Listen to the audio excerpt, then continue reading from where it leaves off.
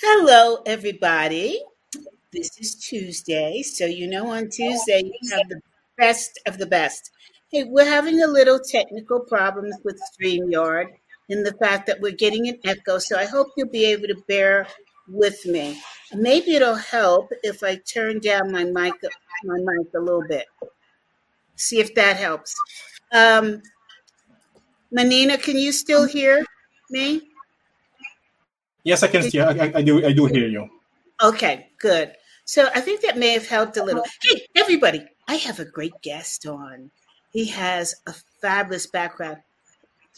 Can you guess what my secret is today? I'm rocking new glasses. Aren't they fun? I look like a superstar. Okay, listen, down to serious business. We have an expert on the line, and he has a very rich background. Originally, he is from the Congo. And you know what? I'm old enough to remember when it was called the Belgian Congo. Mhm. And now it's the Republic of Congo. Did I get it right? Democratic Republic of Congo, indeed. Yes, yes. And now he's in Brussels, which I love because I love the little statue, this little statue of the boy, Yeah, I see which the is one you're talking about. what is he called again? Mannequin Peace. Yes. He's all in the corner so you can barely find him, but it That's is one. a riot. And I miss the Brussels fish. Oh my god, the fish, the pate, the soups. Mhm. I'm so jealous that you're there. So, without further ado, please introduce. Oh, you know what? Before we start, I have to remember to remind everybody to please subscribe to my newsletter in LinkedIn. And when you listen to this, please rate and comment for us on your favorite platform. It could be Apple Music, it could be Amazon. We are all over Spotify, iHeartRadio, YouTube. We really appreciate your feedback and your comments. And we're going to start to call people out in a good way if you comment. So now, without further ado, let me introduce my guest. And I'm sure I'm going to screw up his name, so I'm okay if he pronounces it correctly for me. Manina. Yes? Maina. Maina. Maina. You are very, very close. Very close. Maina. Does it have a special meaning? Yes, it does. Actually, my two names do have a meaning. So Maina has a meaning as alter ego, and the Kitumaini, which is my second name, means hope. So I want to ask you how in your native country, um, how are names created? I mean, how do your parents select your names for this special meaning? Basically, it's a matter of the, I would say, the character that the parents want to see in their children, and how they see the child moving forward in life, and it's really about the character that people want to see. That's fascinating. And so, how does alter ego play into the character? Are your parents proud of how you fit the name? Oh, it's a very good question. You should ask them the question, but I do try and strive to bear the name with distinction and pride. So I hope they are. So, how have you demonstrated an alter ego? Um, Basically, I would say in the way I'm on a daily basis. If you ask myself to introduce myself and tell a little bit about myself, I would tell that I'm very much a global African business citizen, and there you can already see the alter ego side of in your question, in the sense that there's this dual perspective I do have, for global perspective in general, but at the same time very much African at heart, due to the education I received by my parents. And on Mhm. the other side of the equation, as far as the business citizen of the world is concerned, I'm very passionate by the corporate world. I'm very passionate about strategy and corporate strategy in general. And it's very much the reading grid that I do use and that I use basically to look at the world. Although my passion in business also leads me to transcend it and to look for other areas and other disciplines and see basically how they can interact with the business, how they can interact with strategy, and how basically my own business perspective can be enriched by those alternative perspectives. Well, I'll tell you what, if I was your parent, I would be proud of you. I love it. Thank you. So, thank you very much. You're freezing a little bit on your frame, so there's a little bit of lag time. Now, how did you end up? First of all, I have to share with the audience that we met through Thinkers 50, right? Right. Yes. And so how did you get, two questions. How did you end up in Brussels from the Congo? Was that your direct route, or were you in Canada, the United States? I mean, what are the countries? What was your travel route? It's even more straightforward. I'm actually born in Brussels. That's what my parents came actually to Belgium, and I'm born in Brussels. So it's even more straightforward than what you told. So, okay, now if you were born in Brussels, how did you then get to the Congo and become educated there? Actually, I've done all of my education in Belgium, and I would say across Europe. And the perspective I did get was actually through my parents, through my education, and through, as I told the history of my country. And the interest I do have in Africa and then in the rest of the world has always intertwined and has always given me this dual perspective I do have on when I looked at international things, either on geopolitical side or more on the business side. So in the United States, we say that you have the wanderlust for travel, right? It means that you like to go all over and examine and learn and explore. So how did you select the Congo from Belgium? Is this a natural transition, or how did it happen? By natural transition, I mean, did your parents work there? Did they travel there? Were they in government? How did you select the Congo? Actually, there are two sides of the equation, or two sides on the story. So on my brother's side, the thing is that the story of my family and the story of my country actually one and the same country, because my grandfather was actually the first president of the Democratic Republic of Congo after the independence. And my mother took over from him as well, and later ran for office. And my father was actually also born in Congo, but my father came to Belgium for work. Basically, at that time, he was working as a diplomat, working for the Ministry of Foreign Affairs. And my mother was actually studying here, and basically that's where I met. Now I'm fascinated by your mother, because, being a woman, I want to know about her success and how she came to be. Let me ask it this way. In the Congo, is it normal and accepted that women have a higher education and move into prominent positions?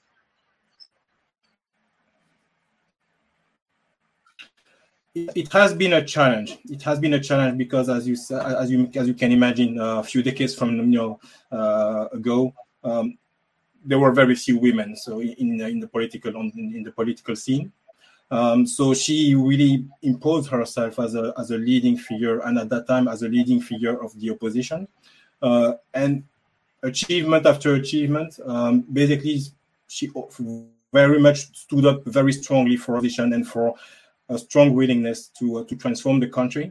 That is something that she had taken over from her father, and moving forward, that's the vision she's always stood for, and basically that she put forward in her own political party, because at that time she was also, after some time in the leading party of the opposition, she basically became president of her own party, and she also went in the government after the fall of the dictatorship of Mobutu in 1997, 1998. But after that, she felt that it was not really the ideal that she was pursuing, and then she decided to quit because she was not aligned with the way the things were conducted.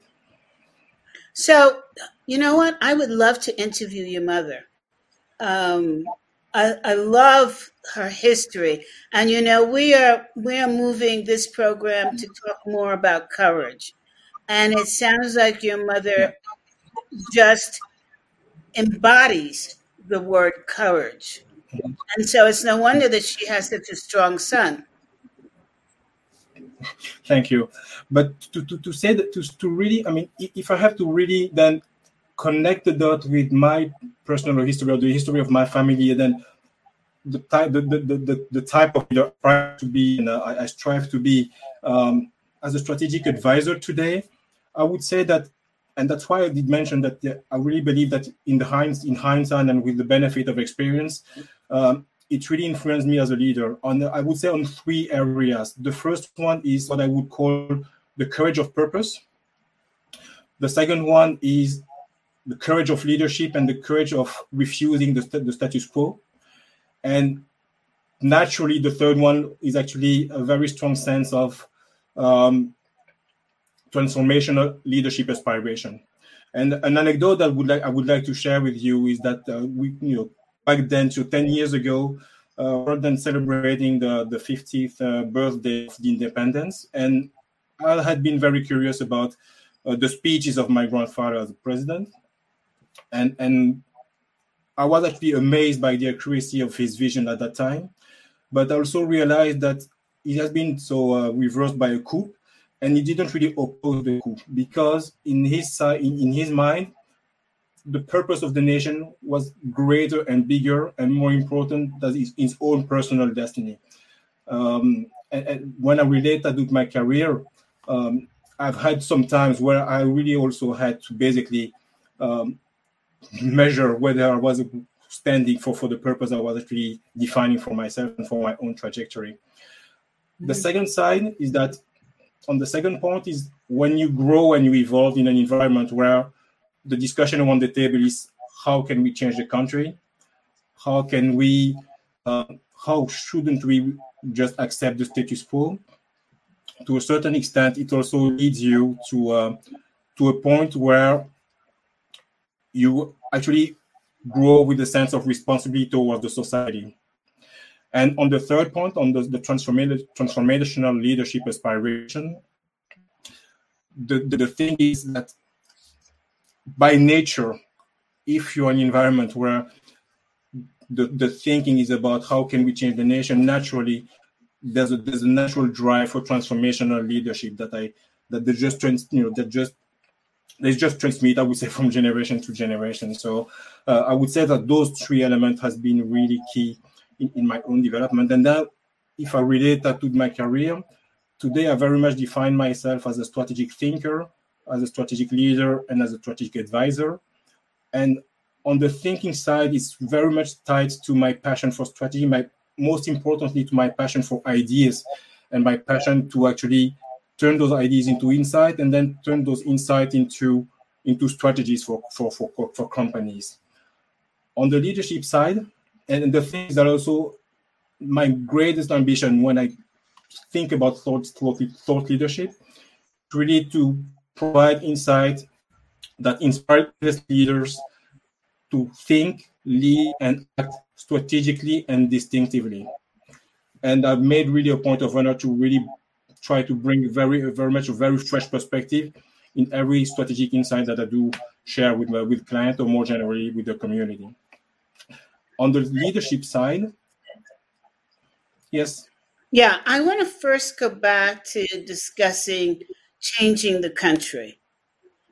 Yes. So your grandfather had this dream of changing the nation over his own concerns in life, right? Right. And there was a coup. Mhm. In the United States, we have been fighting to change our nation. For many of us, especially people of color, we haven't seen that change. We've seen like maybe a little inchworm, and then it goes back and hides, and then or moves in a different direction, and then we move forward. And for the age of our country, relative to how much we've moved, it hasn't been significantly measurable, right? Because it's been so small. For you, in looking at what your father designed and had in mind, have you seen great changes in the Congo? Because at this point, so many of us are frustrated here in the United States. We don't know, we haven't figured out the secret sauce to bring the courage together in the three areas that you presented so that we can really observe change in a significant way. To answer our question honestly, I'm afraid that unfortunately we haven't seen the change that he really had started instilling in the country, because the leadership that has followed after the coup, unfortunately, didn't really share that perspective and didn't really inscribe itself in that perspective. And for 30 years, the leadership, and then afterwards, unfortunately, the sense of development not that strong in what you could observe in the country. So go ahead. No, I was just about to say. So when looking at some of the speech and when he really projected his vision, not only for the country but for the continent and more generally speaking for the world. Part of the accuracy was also due to the fact that unfortunately it hasn't been put forward and followed by effect throughout the leadership that followed him. Mm-hmm. So if we take the governmental leadership and we see that has not succeeded, it occurs to me that your approach is more taking the organizations and directing them towards courage in the three areas that you presented. Do you think that those three areas, do you think that work will bubble up to government, to the level of government? Is that your vision? I do think it will, and I would even say that government will have no choice. And when I say government will have no choice, I would say government in partnership with corporations. One of the key themes that I'm really very much attached to, and which is one of the premises on which I started my consulting firm, is the notion of strategic purpose. And the notion of strategic purpose, as I defined it, is really a synthesis between the societal aspiration of a company and its strategic ambition. Because give me that again. Just based on strategic purpose, define it. Yeah, sure. As I said, strategic purpose is the synthesis between the societal aspiration of a firm and its strategic ambition. And the reason why I do believe it is critically important, and now after 2 years where everyone has had the opportunity to rethink very deeply about its own purpose and how he wanted to be aligned with what he was actually doing, working for a corporation, and for some of, for civil servant in public service, align with the purpose they see instilled in the nation. I really believe that we are at a critical time where both strategy and purpose are more needed than ever. And back to your question about, do I see that put forward and actually moving forward into government and businesses? Yes, I do think so, because I really see both parties needing to converge to actually help moving the society forward. If you look at what we see today, there's a strong momentum around purpose, which is led not only by a sense of macroeconomic responsibility, because when you have 41% of the top 100 economies who are corporations, it really puts a sense of responsibility on the corporate world.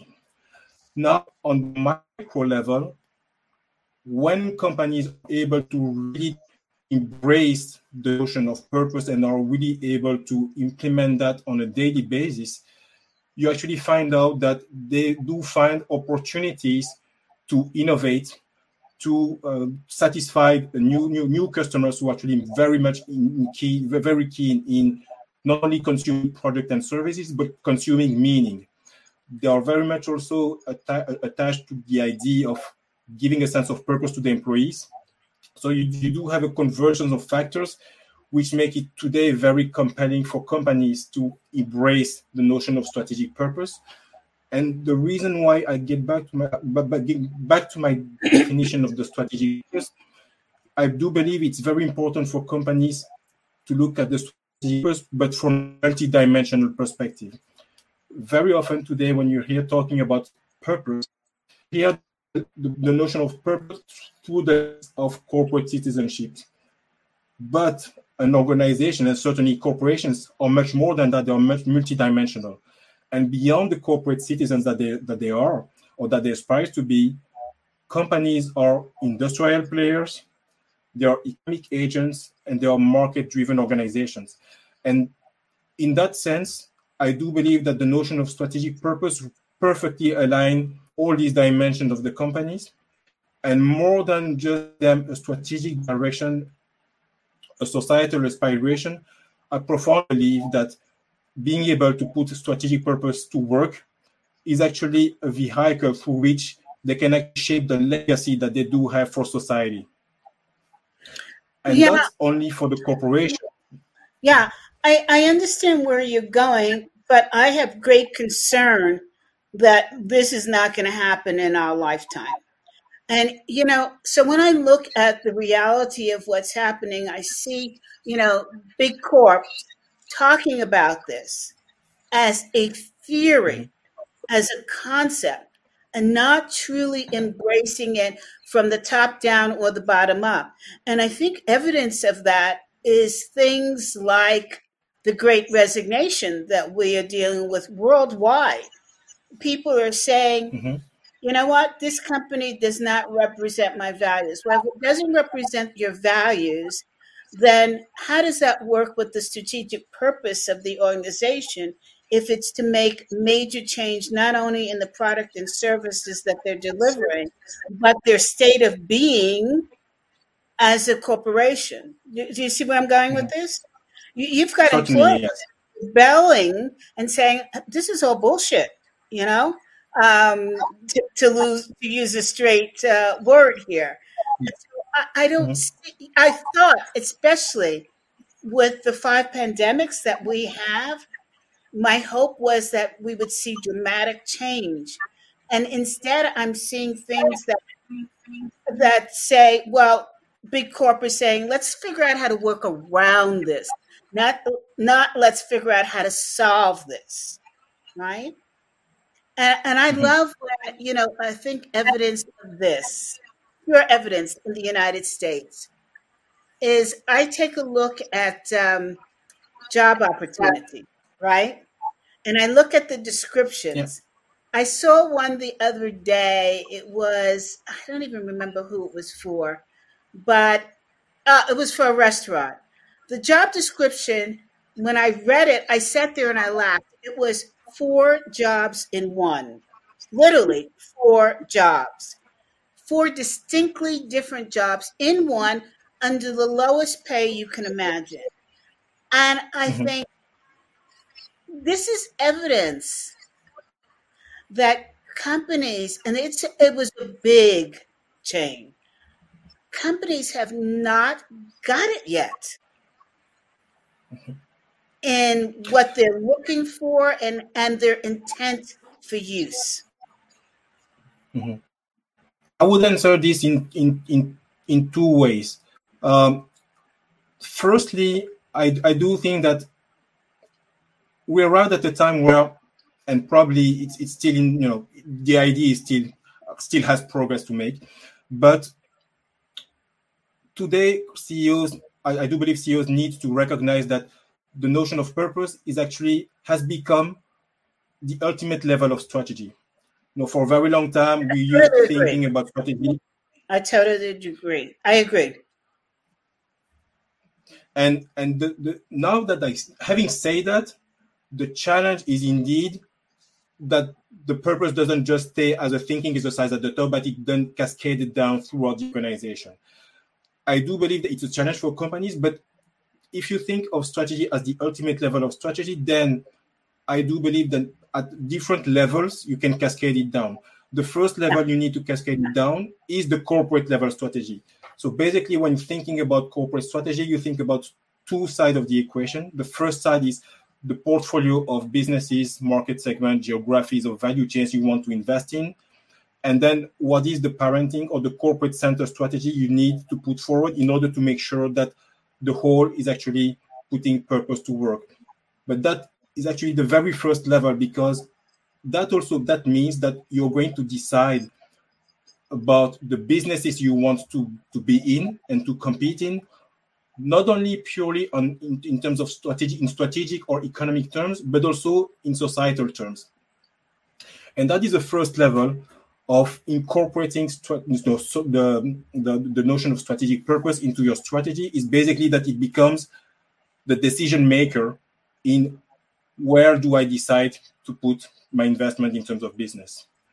If you go one level lower at the business level, it's essentially a question of how do the business model dimensions fit into the strategic purpose. Are we organized? Does our business model reflect the purpose we want to achieve? And then here at that level, basically you look at the value proposition, you will look at the client dimension, you will look at the infrastructure, and ultimately we look at the profitability measurement of the company. And all these four dimensions need to reflect that purpose. And then you come one layer lower at the functional level, basically at the business operation levels. And you need to ask yourself, okay, now that we have that business model in place, we are sure that these dimensions do reflect and do support effectively the business model. How do we basically put the operations to work in order to reflect that?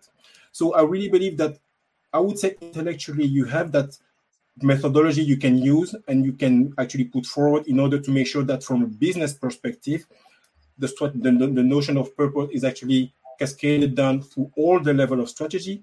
But I do believe that there's another factor, which I would call a softer factor, which needs to come into play in order to make sure that the notion of purpose is really embedded in the company.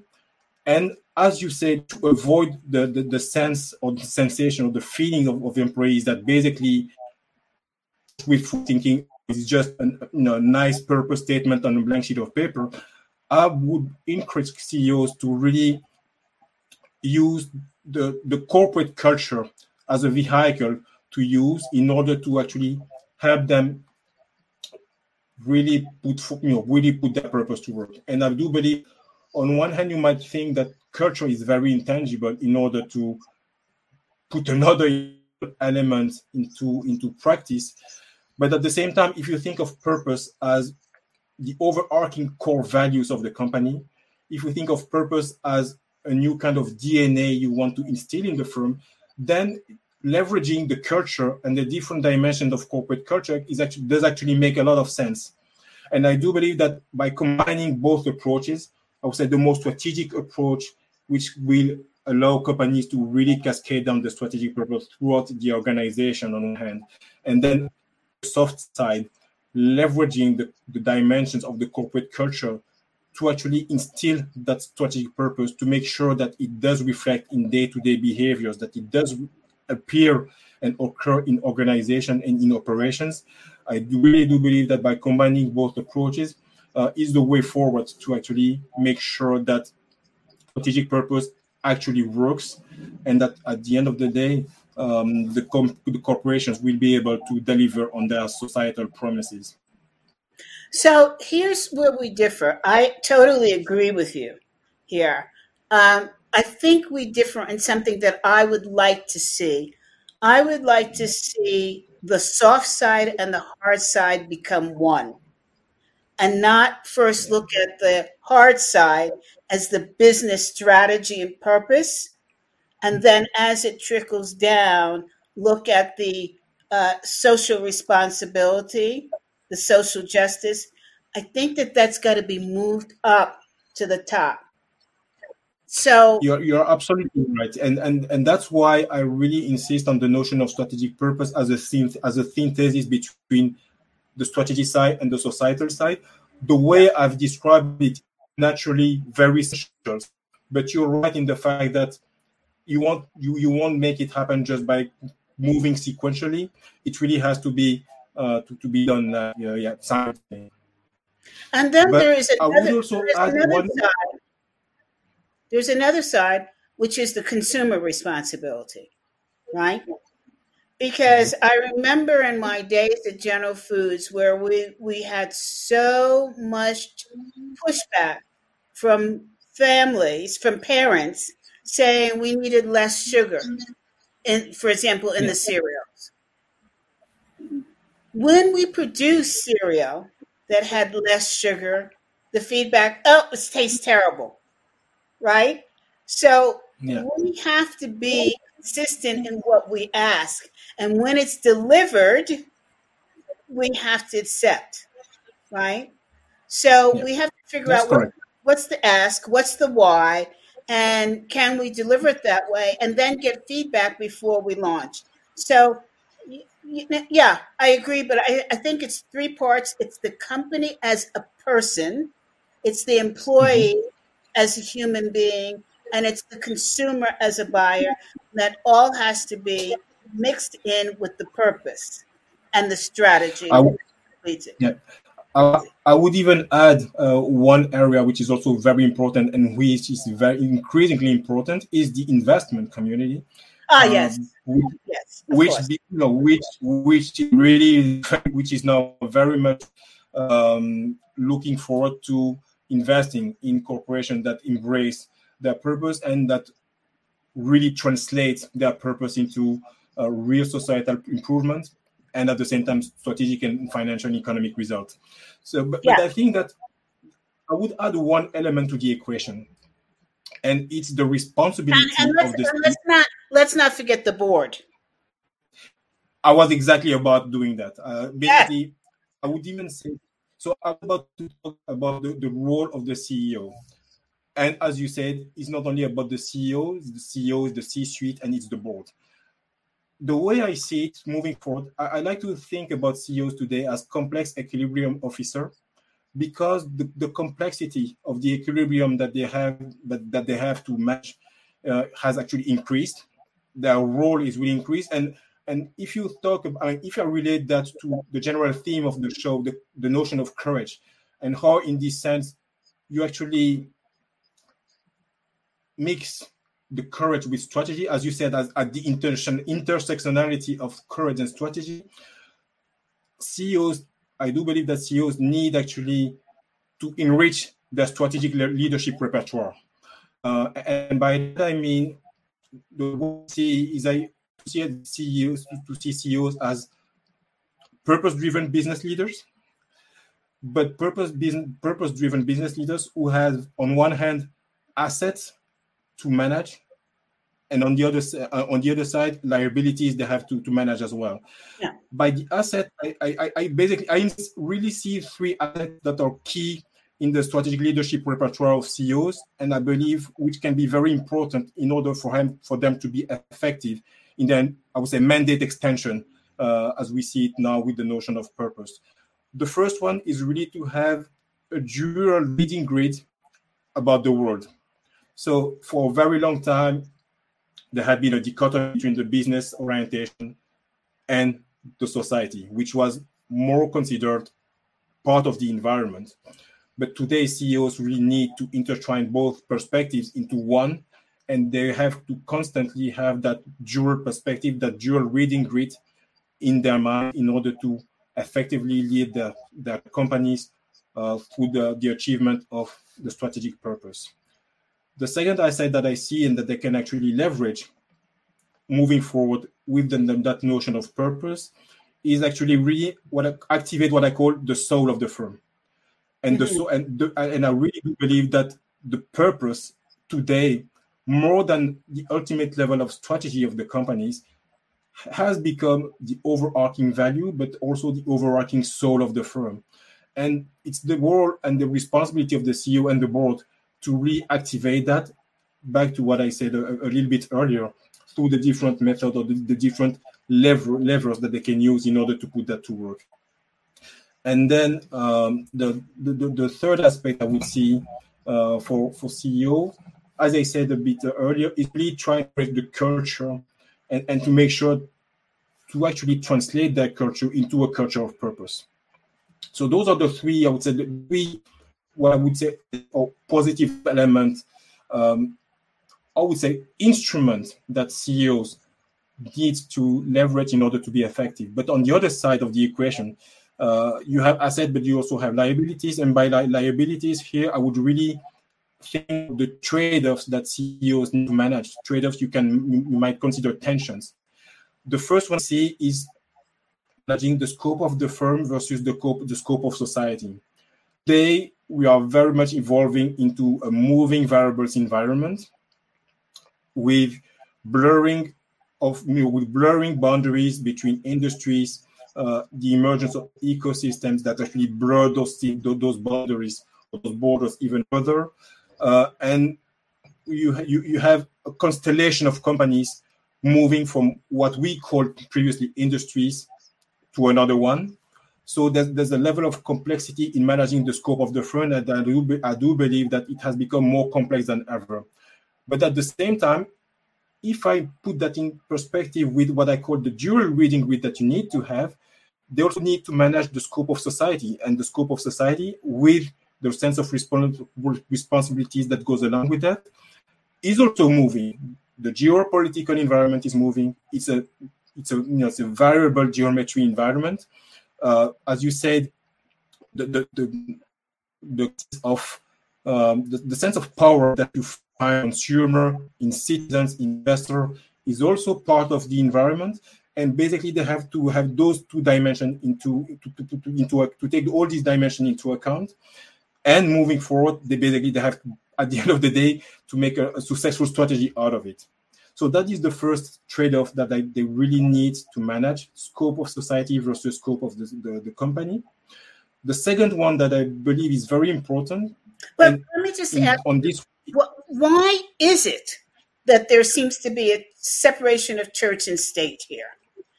I mean, I'm going to give you an example. Here in the United States, price of goods is escalating beyond control. I mean, it's scary. The price of food is doubling since the pandemic. And companies are blaming it on labor and supply, right? Okay, I can accept supply a little bit, but just because there's scarcity demand doesn't mean you have to follow the traditional seesaw, which says scarcity, you increase your prices, right? Because you can. This is a lack of purpose. It's a lack of consideration. It's a lack of thought for the ultimate consumer, right? So I don't see where society is being considered in the decision making of the company right here and now. On one hand, you might think of the customer as the center point of decision of companies. On the other hand, as I said, with the different challenges that companies are actually going through, that CEOs actually are dealing with, it's certainly a change of paradigm. But it's a change of paradigm that also goes with a learning curve. So we're still at the very beginning of this purpose-driven era, and there's a lot of also trials, and there might be trials and error, there might be mistakes along the way, in order to make sure that at the end of the day, the decision really do reflect the purpose. But back to what we identified a bit earlier as a challenge to really put that purpose to work, If you're not clear about how the strategic purpose really translate at all levels of the strategy, And at at the all end of the day, it might be challenging for you to find the right equation between how you deal with on an organizational and operational standpoint, and how at the end of the day find the balance between serving the customers way that allow the first growth. And so if I get back to the challenges that was identified, the trade-off, the second one that I saw is actually about the time frame. And by that I mean you have a trade-off between, or you might have a trade-off between the time realization of society contribution, which you might have as part of your societal aspiration, and the time of business results.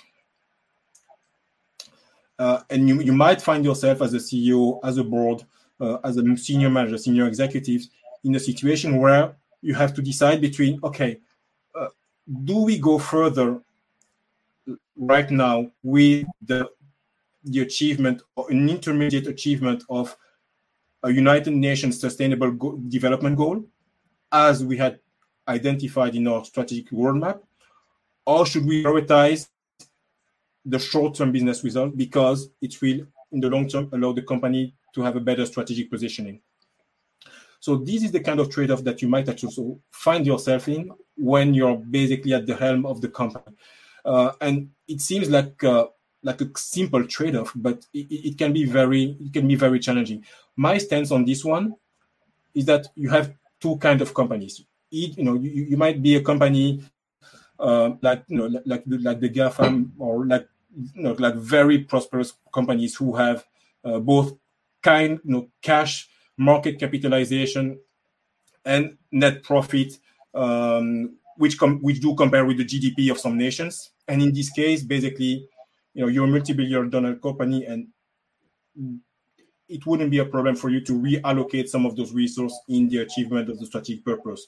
But for all the others, I really believe that there's a very clear roadmap that you need to build and to design in order to make sure that step by step, you allow the economic performance of the company to actually nurture and provide fuel for the achievement of societal aspiration. But you need to be very clear on the roadmap in the first place.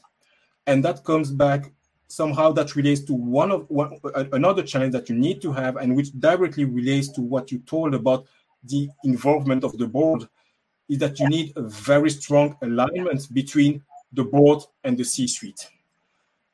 And it's very important to have, for both governance bodies, to have those purpose discussion in the first place, because I don't see any trouble or any very insurmountable or very big challenges for boards and C-suites to agree on what the strategic purpose might be.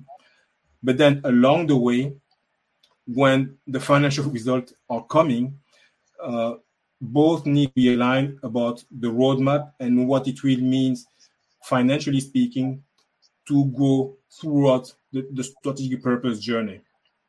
But I also I want to just interrupt you a second here. I think there's also an opportunity to involve your customer or your client in these decisions so that you receive more support. I'll give you an example, and everybody that's listening knows that Costco is like my top favorite store. Costco has made a decision, the CEO made a decision to hold its prices on hot dogs and chickens, right? So it's really like a loss leader for them. Their philosophy is, this is what our customers expect, and this is what we're going to deliver. And so when for example, when they ran into trouble about the chickens, when companies that they were working with said, sorry, we have to increase the price, so therefore you have to increase your price, Costco said, oh, hell no. No, we don't have to do that. What we can do and what we will do is open a chicken farm. And so therefore we'll keep the size of the chickens the way that they are, which are huge. And guess what? We get to keep the price. Now, everybody who's a Costco fanatic knows that story, right? And so I Okay. envision that if Costco raises the price on their chickens from $4.99 to $5.99, customers are going to say, you know what? They held it tight for us for years and years. They even went and built a chicken factory so that we could have the same size chickens and still hold the price. We're going to go with the increase in price. You see, because there is a point where consumers know that if you're trying to work with them, they're going to say, yeah, we have to tighten our belt, but we get it. But these secret meetings and these explosive without reason and without fighting the consumer from the very beginning, that's not purpose driven. That's greed driven. I think that what is very interesting and might be taken as an insight, at least a path to investigate for business leadership, is what you've just described is the co-creation of product and service between corporations and customers. And I do believe that it might be a way forward. Obviously, it will not translate exactly the same across the different industries, but having customers recognizing themselves in the purpose of the companies or they want to buy product and services from, and companies, corporations delivering product and services with a sense of purpose that customers do recognize. As from the moment that you do have that alignment, I don't believe it's a very big stretch to think about a co-creation between customers and companies. And that might be a way forward to make sure that at the end of the day, both parties agrees on how to put things forward. And as you said, customers are smart, they're intelligent. And if they are really recognizing corporations as an organizations that really deliver on the purpose in which they do recognize themselves and with which they do align, it might be the way forward for them as well. So absolutely, and know where your breaking point is. So I'm going to give you an example. Microsoft, when I personally perceived them as not caring about the customers, but caring about greed themselves, I said to myself, well, you can't live without certain Microsoft products if you're not a tech person. But you can certainly limit the purchase of Microsoft products, right? Why do I have to rent software that I'm buying, right? Which is really, in essence, what they did. Now, Apple, on the other hand, their prices are exorbitant. And they come out with so many new products. But I have to say, my first Apple computer lasted 11 years, and it's still working. So I say to myself, well, I take those 11 years and I divide it by the cost. It's actually less money to buy an Apple product. Now, there is a breaking point, and I'm quickly reaching it with Apple to say, okay, you know what? You're a little bit out of control with these prices and these constant changes. Yeah, the product is still top, but I'm going to tell you, the minute that product stops being top, I'm going to look elsewhere because I think you're out of control. So there has to be, and Apple has built its reputation on quality. So don't slip on that quality because I am not going to then justify for the price. So there has to be that kind of recognition, that kind of communication from big corp, that connection with their customer. Otherwise, you're going to fall to the wayside. So I think, to my point earlier, the customer's got to be pushed up in the dialogue of purpose and strategy. It's very much so. And today, part of what might have been felt as a pressure from business leadership came from the customers because the consumer behavior we have been observing was not only tied to the quality of the product or service, was not only tied to the quality of the value proposition. It's really now very much tied to the purpose that the companies put forward, but not just the purpose that the companies put forward, the purpose that the customer do see in the delivery of the product and services. So the same way you see that with the investor or with the employees who basically want their companies to stand for something. Yes. The same with the investor community. So from all angles, it actually is becoming a decision-making factor. And the customer will certainly, yes, have power. But you might even make an analogy with politics. At the end of the day, citizens have the power to vote. And by voting, they decide whether or not a government move forward is be conducted or not.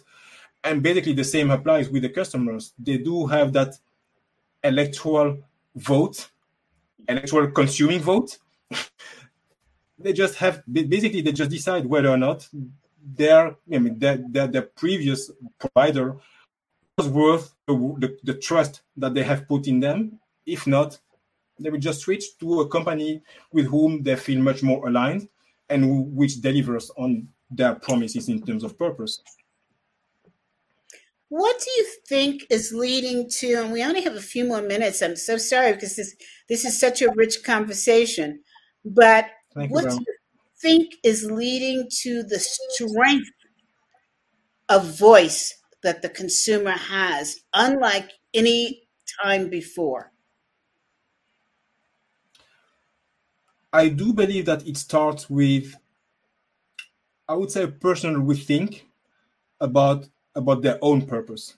Now, we are now out of 2 years where people have really had the opportunity to think very deeply about who they were, about how they projected themselves, about how they consume.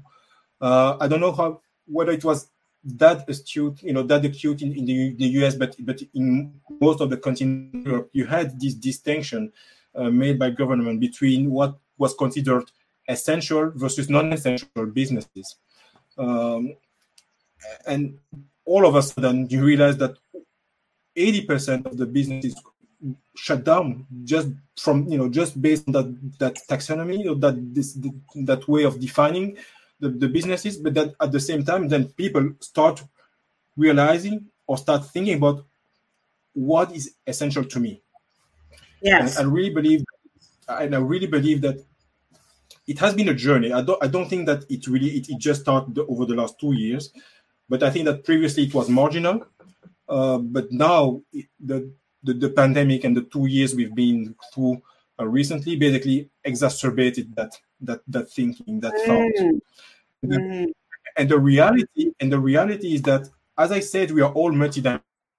We are individuals, we are citizens, we are customers.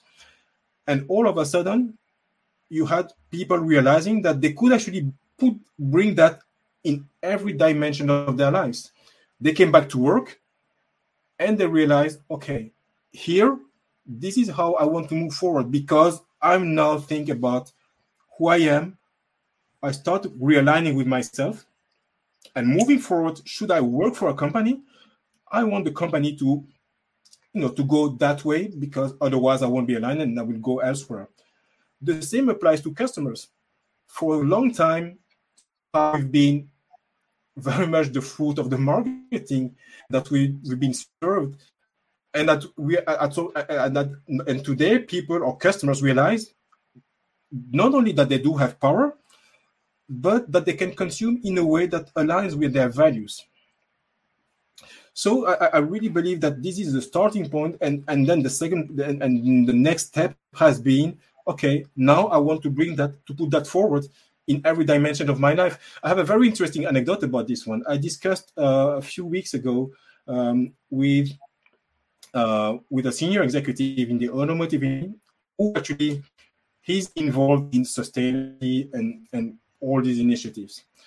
And he told me that he could really see a distinction in the requirement of new applicants, the so-called Gen Y and Z.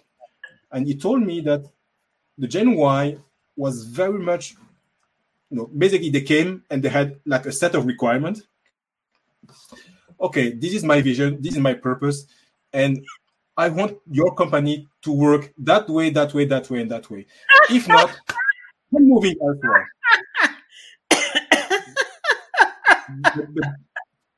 but then he told me that the Gen Z, now they're coming and they go even further. They're telling, okay, I'm in with the purpose, but if I don't find it in my job description, if I don't see a way for myself to contribute effectively on a daily basis to what I believe are important causes for the world, then I'm not interested. So you see, the question you ask about how can we see a way forward for customers to have power is actually a question which transcends the notion of the customers and which transcend basically all the dimensions we are in the way we just conduct our lives.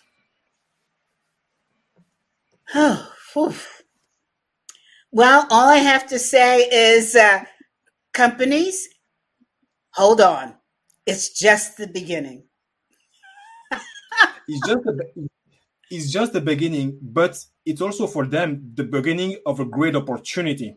Yes. A great opportunity to contribute, a great opportunity to be strategically and economically performant, but then a great opportunity to shape a legacy for the next generations.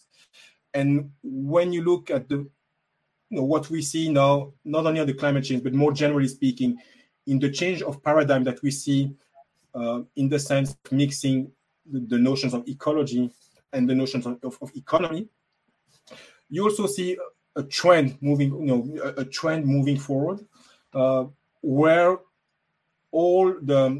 basically all the pieces of the puzzle are starting to fit together, and what was previously opposed or separate is actually now part of the same story. Well, let's say that there is an opportunity for strategic purpose if they hire your company. Thank you very much. As I said, it's very much it's more than an idea. I really believe that it's critically important for the success of the company, but also for the success of society. And as you rightly put, there's also an opportunity for government to think that way as well. And at the end of the day, both partnerships will actually, I'm very convinced of that, will actually make it happen. But there are challenges along the way. There's a learning curve for CEOs, but also for government officials. But we are all part of the same story. As you said, as customers, as citizens, as individuals, as business professionals, we at every step along the way, at every seat on the table, according to the way we are, according to where we are and where we act, there's an opportunity for everyone. But I do look forward to have the privilege to advise companies and to then serve their strategic purpose. Well, what is the name? Please give the name of your company and how to reach you. So the name of my company is the Mpoyo Consulting Group. And the easiest way to reach me would be through my LinkedIn profile. So Maina K. Mpoyo.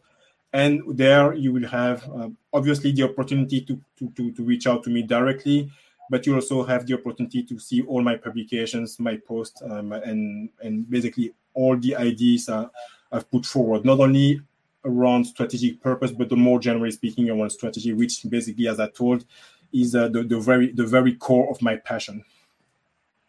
Wow, this has just been so enlightening. It's an intense subject matter that we really need to have the courage. That's a plug for my company. The courage to move forward with, the courage to hire your company. So if you need that courage, reach out to the Courage Consultant. That's me. So this is CB. I want to thank you so much for being on our show and really talking to us in deep about strategy and purpose, which the time has come. Thank you, audience. Uh, Yes. uh, Allow me to thank you for the great opportunity to be on your show. I was very much looking forward to that conversation. And I really enjoyed that conversation as well. So thank you very much for your curiosity, your passion, your energy as well. And I look forward to other conversation as well. So thank you very much for the. Absolutely. So, with that, I want to remind everybody to please tune in to CB Bowman Live on either your podcast or your video podcast. And be sure to be here next week and be sure to rate us and comment. I'm so looking forward to your comments. See you again next week for another guest. And you know, I never tell you who the guest is because it's a secret. Unless you subscribe to my newsletter on LinkedIn, and there you'll see the secrets. Bye now. Have a very successful week. It's CB Bowman Live.